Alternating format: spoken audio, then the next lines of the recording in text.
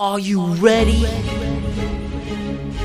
Hello and welcome to another episode of the Around the CFL podcast. I am Anthony and I'm here with you for another fun-filled week of off-season shenanigans. We are getting ever so close to that holiday season, and Christmas definitely came early in Calgary.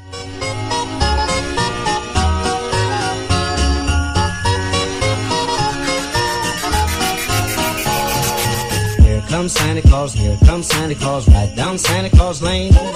The Calgary Stampeders have done some major front office shakeups this week. Longtime president and general manager John Hufnagel has stepped down and relinquished the general manager role that he has held since 2007. He won 2 Grey Cups while serving as the head coach and general manager before relinquishing the coaching role and being named the team's president in 2016. Upon that announcement by Huff, the team named former quarterback and current head coach Dave Dickenson as the team's new general manager. Dickenson became the Stampeders head coach in 2016 when Huff stepped away. Coach Dickenson will remain head coach while taking on the general manager responsibilities. Staying with the Stampeders, Director of Player Personnel Brendan Mahoney has now been named the team's new assistant general manager.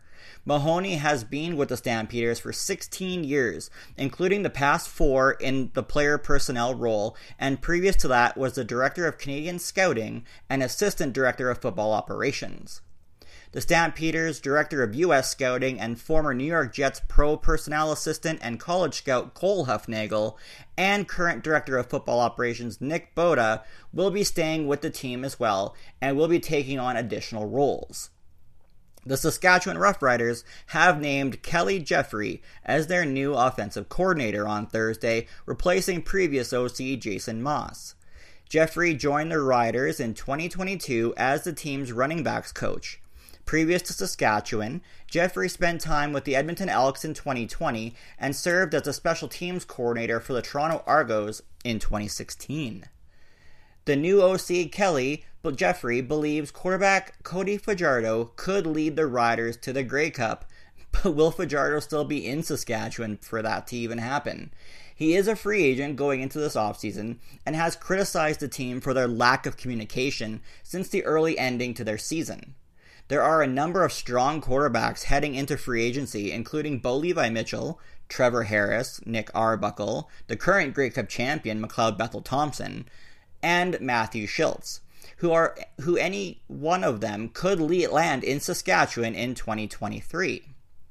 The BC Lions made an announcement on Wednesday after coming off their best season in recent memory.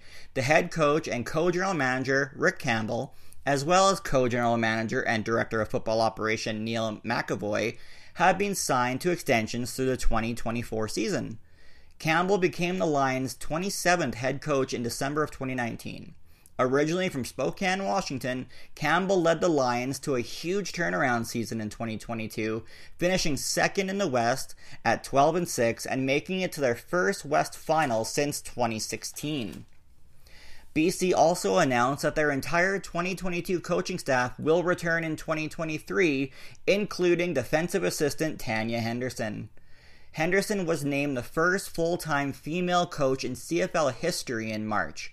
She worked very closely with the linebackers in 2022, and I know that Tanya is going to be a huge factor in making that Lions defense even better in 2023.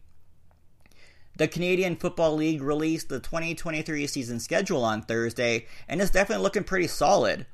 There are 21 Saturday games and 11 Sunday games during the summer months, all kicking off at 7 Eastern. The regular season kicks off on Thursday, June 8th, with the BC Lions visiting the Calgary Stampeders.